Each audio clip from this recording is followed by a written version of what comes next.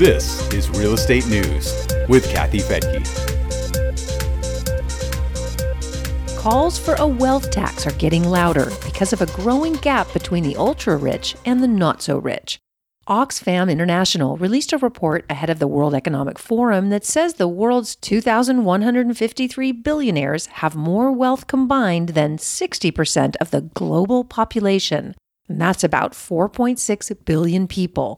The Global Anti-Poverty Organization also says the wealth gap has a much greater impact on women than it does on men. I'm Kathy Fettke, and this is Real Estate News for Investors. It's not big news that the world's richest people are getting richer, but we may not realize by how much. The gap didn't appear overnight. It has quietly grown over time as those on the top accumulate more wealth and those on the bottom struggle to make ends meet. You probably know at least a few of the richest people in the world. Amazon founder and CEO Jeff Bezos is number one. He has a net worth of $114 billion. That's actually down from his net worth in 2018 when he took the crown from Microsoft co-founder Bill Gates. Bezos had $160 billion at the time, mostly due to a run-up in Amazon stock. But even with a drop in his net worth, he's still worth more than Gates, but only by about $8 billion. Those are only two of the 2,000 plus people worth more than $1 billion.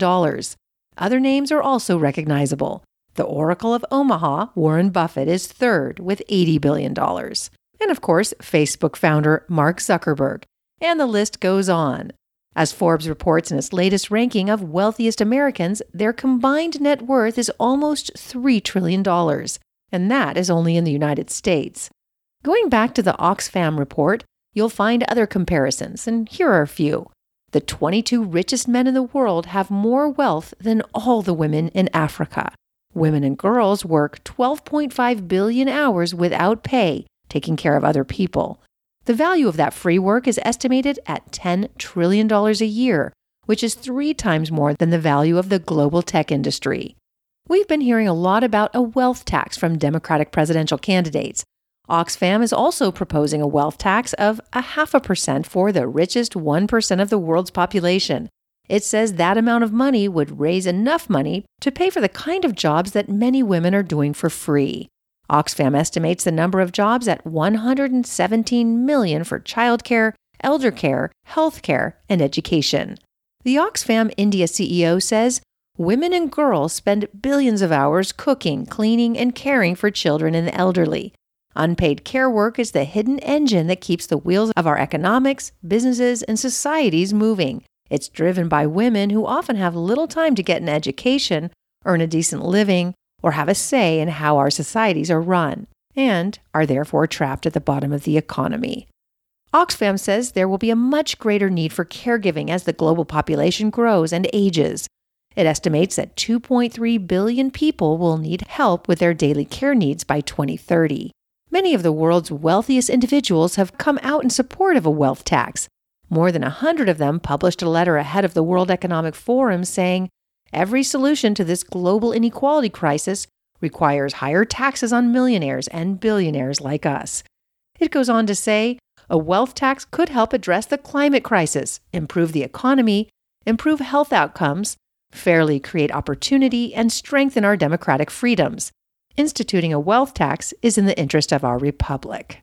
Bill Gates was not a part of that letter, but he let his opinions be known in a New Year's Eve blog. He said in part, quote, I think the rich should pay more than they currently do, and that includes Melinda and me, unquote. He describes the system as unfair because most people pay taxes on their hourly work or salary at a higher rate than people pay on their investment gains from things like stocks and real estate. He says, quote, that's the clearest evidence I've seen that the system is not fair. I don't see any reason to favor wealth over work the way we do today, unquote. Billionaire George Soros has been one of the loudest voices in the pro-wealth tax movement. He was among those who signed a letter addressed to 2020 presidential candidates last year.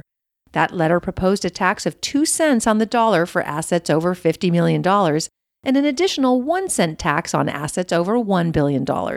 That could raise some $3 trillion in tax revenue over a 10-year span.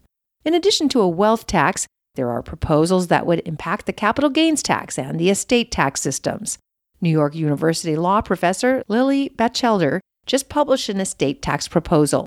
She says in a paper published by the Brookings Institution that Americans are expected to inherit $764 billion this year and will pay only 2.1% tax on that money.